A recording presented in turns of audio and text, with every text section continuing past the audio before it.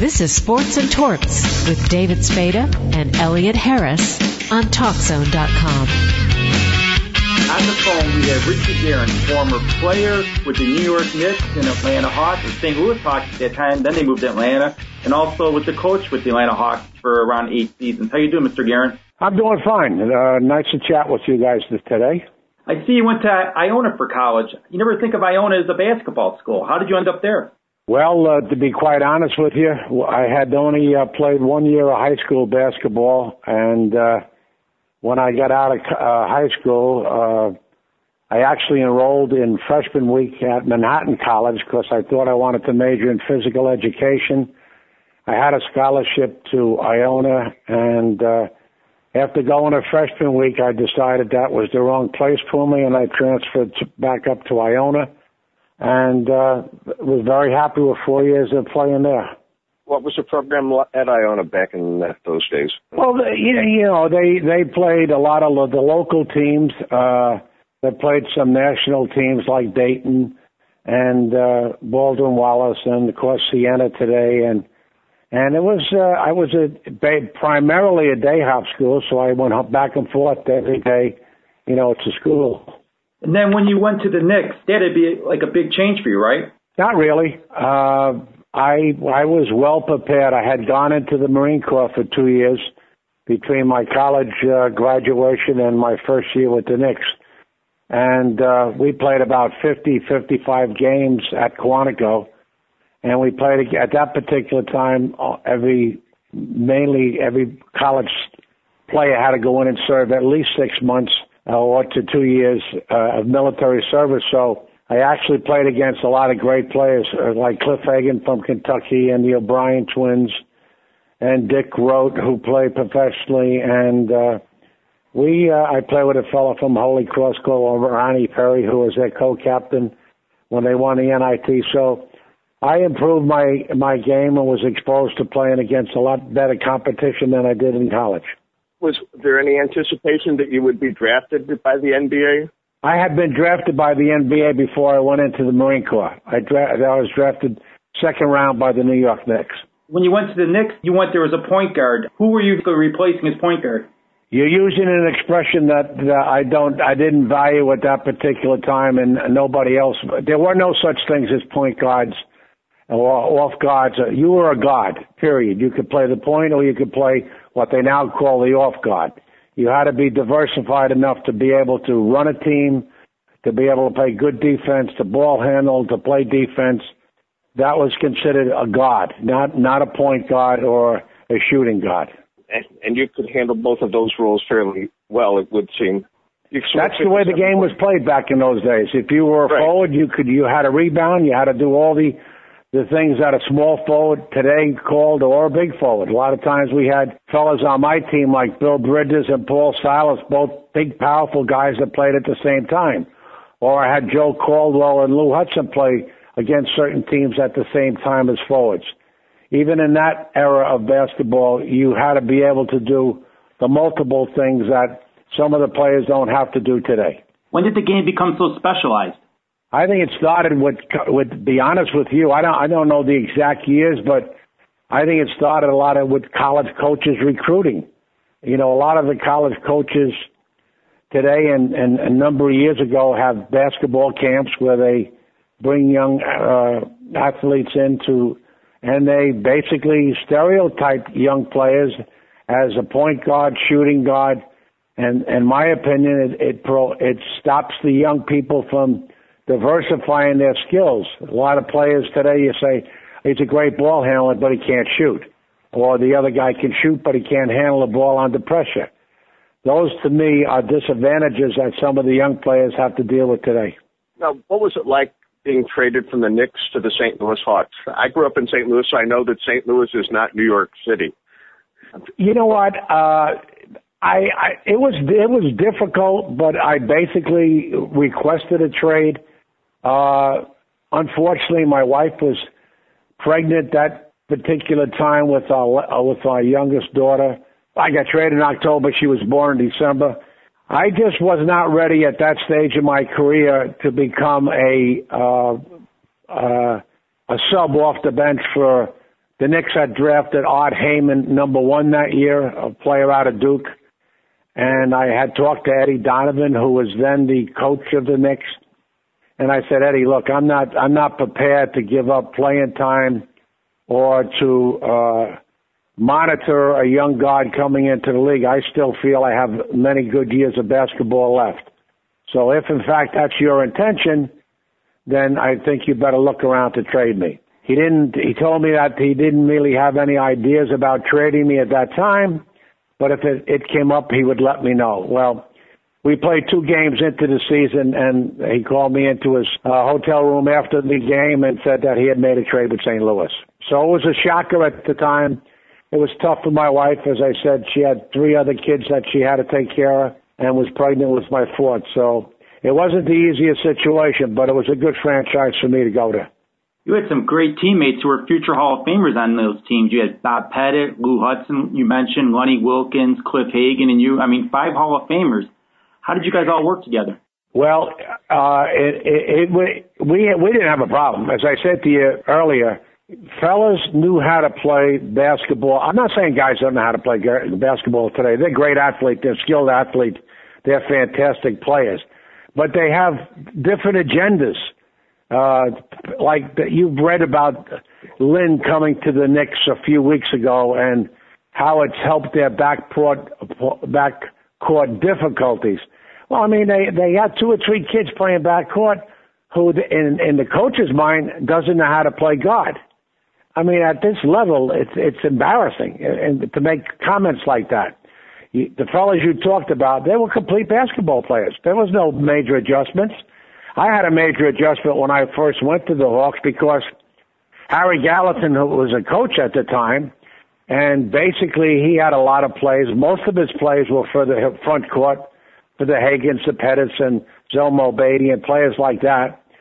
And it took a while for me to, if you want to use the term, become a little more selfish and include my own skills into the offense, because I said to Harry, Harry, you traded for me. If you traded for me, you certainly wanted some offensive force out of my situation rather than doing the same things as the kids you dropped or put on the bench. So I was almost frustrated to the point where I almost went home. But Mr. Kerner, the owner, and Bob Pettit talked to me and said things will change, and eventually they changed, and I became more important to the team. You mentioned Ben Kerner, the owner. How did you become player coach? Did Ben just want to save himself a salary, or was that part of some plan? No, I'll tell you the story, and I'll tell you a huge story that's attached to it. I had played 1 year with them, and we went through the next year training camp and so on and so on. And then the season started, and I guess the team wasn't playing as good as Ben anticipated the team playing. And I had gotten hurt. I pulled a muscle in my calf, and I was out for a few weeks. And when I was out, Mr. Kerner summoned me to his office, and I had no idea what it was about. And he said, I'm going to make a coaching change, and I want you to take over the team. And I said, I'm a player. I'm not, there was no such thing as player coaches back then. I said, I'm a player. I still have, a number of good years left to play. Well, I talked to Bob Pettit, and I talked to some people, and they feel you can do the job. So I said to him, well, I'll try it. I was still on the inactive list, but I said, when I come back, I'll try it. And if I feel I can do it, I'll do it. If I don't feel I can do it, then won't do it, and you'll have to get somebody else. So I decided to give it a try. Then I said to him, I'm going to have to get an assistant to help me here. He said, there's no room in the budget for an assistant. You just have to find somebody to help you on the bench with various things that you have to keep. So I did it, and it was fine. It was an advantage playing guard, but it was a little disadvantage playing guard for the defensive part of it, because everything basically happened behind you. So I had a couple of senior people on the bench, Mike Farmer, Gene Tomolan that gave him the responsibility to watch some of the things that were happening. And I did it for like 5 out of the 8 years that I coached. When you were coaching, did you have trouble separating yourself from the players because you were a player for so many years? Did the players kind of think of you as a player and not as a coach, or think of you as a coach and not as a player? No. They knew I was a player, and they knew I was a coach a lot, and they knew as I said to them, that there was a number of times that I called the practice when we just came back from a road trip because I wasn't happy the way things happened. And I punished myself as well as them, if you want to use the word punish. And whatever I did to them, I did the same thing for myself. So there was a mutual respect between wearing the two hats, and they understood that I did the best and fairest things I could possibly do as a coach. And but I never kept them in the dark. I explained why I did certain things or made certain moves, and most of the time they understood. Now, during your playing days, did you have a favorite backcourt mate? Well, obviously Lenny Wilkins. Lenny was a great player, and we worked very well together. And, then the various other players who came along. At times I had Lou Hudson or Joe Caldwell, depending on what matchups were, playing guard with me or playing guard with Lenny. So I would say that probably Lenny was the best type of guy that I had playing with me. I'll tell you what, that 1970 Western Division Finals, I read about that fourth game. You're 37 years old, getting 31 points, 5 rebounds, and 3 assists. Was that one of your best games as a pro, or was it the 50-point game? Well, you know what? I was forced into that situation because we had two of the guards, like Donnie Ole, and who either broke his hand or had mono, and Walt Hazard. I think either or both of them were out. So I was forced to play myself that much. We had a rookie, Butch Beard, and another fellow that I'm not sure exactly who the other guard was at this time, probably Lou Hudson, Joe Caldwell. And I just happened to have a game that I played, but, at that stage, not having played that much or not having practiced that much, I basically I suited myself up as the 12th man, figuring at that particular time, in case we had an injury or in case something happened, I would probably be able to do a better job than somebody that sat on the end of the bench all year long. So it was one of those things that just happened. But, at that stage of my life, I was just shy of 37 years of age. And in those particular days, it wasn't like the young 37-year-olds that can play today. I mean, when the season was over, I had to go get a job and stuff to support my family. So it wasn't like you train all year long and your body is in that great a shape as you get older. So you were retired for 2 years when you suited up. No. I basically retired after 11 years of playing. And we won the Western Division in St. Louis before we moved to Atlanta. After we moved to Atlanta, I realized and found out I would be best suited to reactivate myself and be like the 11th or 12th man in case we needed that, and not have somebody just sit on the bench and not get that much playing time. I remember Zelmo Beatty when I was a kid, and I thought he could sack up with just about anybody in the NBA. Was that a warped view from a young kid's perspective, or was he that good? Well, he certainly was at a disadvantage when you played against Will Chamberlain and Bill Russell and Walt Bellamy, the 7-footers at that time that played inside and were very strong. Zelmo was about 6'9" legit. And he didn't have an inside game. He basically was a 15-foot jump shooter. He used to play inside a lot and set a lot of picks or take advantage of mismatches, but he was not a low post center. He was more a high post center. And when we played teams like that, as I said, Chamberlain or Thurman from San Francisco or Bellamy or Bill Russell, it was to our advantage that he was that type of player so that he could take them out from onto the basket. Why did you decide not to coach after you got done with the Atlanta Hawks, after they moved from St. Louis to Atlanta? I just had enough of it. In my opinion, the game was starting to change. We we had drafted Pete Maravich, and Pete was one of the first high-priced players that came into the league. And I just noticed the difference of the way things were starting to go. I didn't care for the new ownership that was happening in in Atlanta. And, I had traveled enough and spent enough of time in the business. As I said, I've had four children that were were growing up and into school and into college. And Wall Street always enticed me, and I had some friends that worked in Wall Street, so I went up and visited and interviewed with some of the CEOs of the Wall Street firms, and it interests me very much. So I said, you know what, this is where I'm going to go. Now, were you comfortable with having a background to go to Wall Street at that time? Were you prepared? Oh yeah, there's no question about it. I mean, Wall Street. I was what they call a sales trader. I talked to institutional clients, not individuals. Like I'm talking about big banks or mutual funds or insurance companies.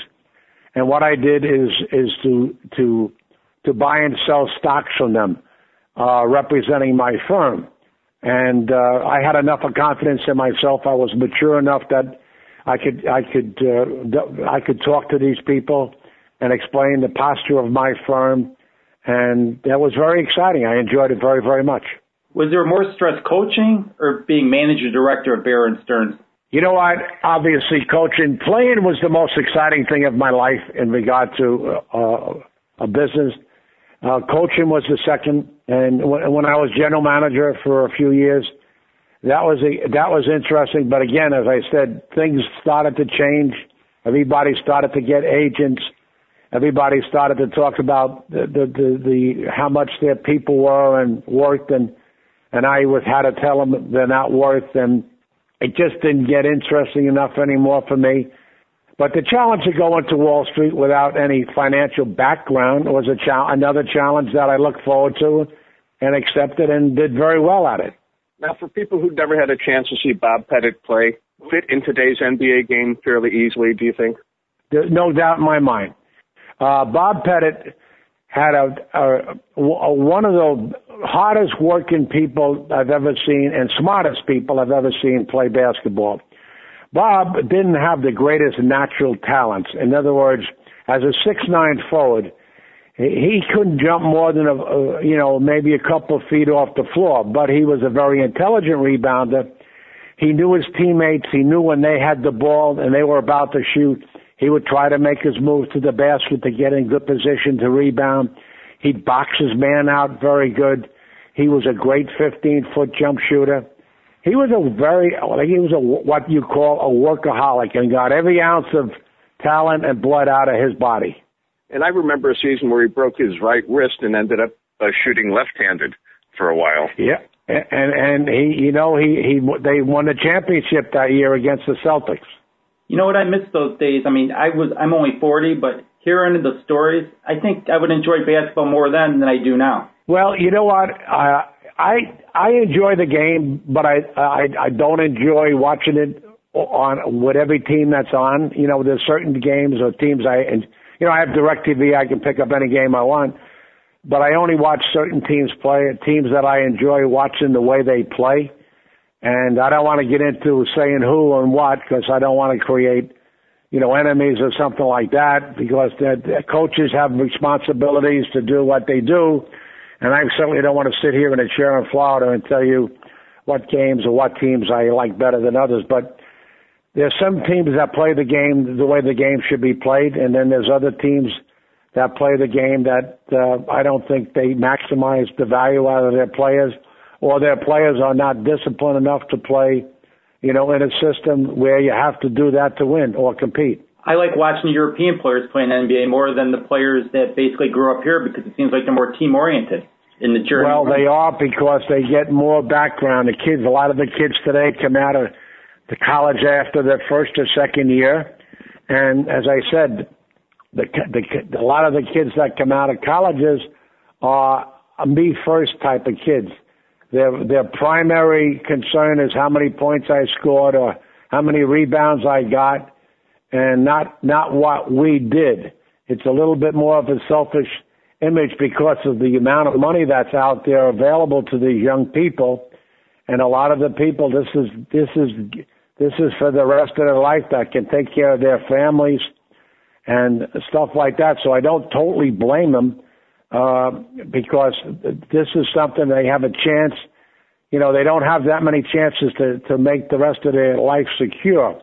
But the players that come out of Europe, they play in a team-oriented system. There's not that big money type of thing years ago. It's becoming a little bit more rewarding because we have some of our American players that go over to the Orient or Europe or South America that play on professional teams.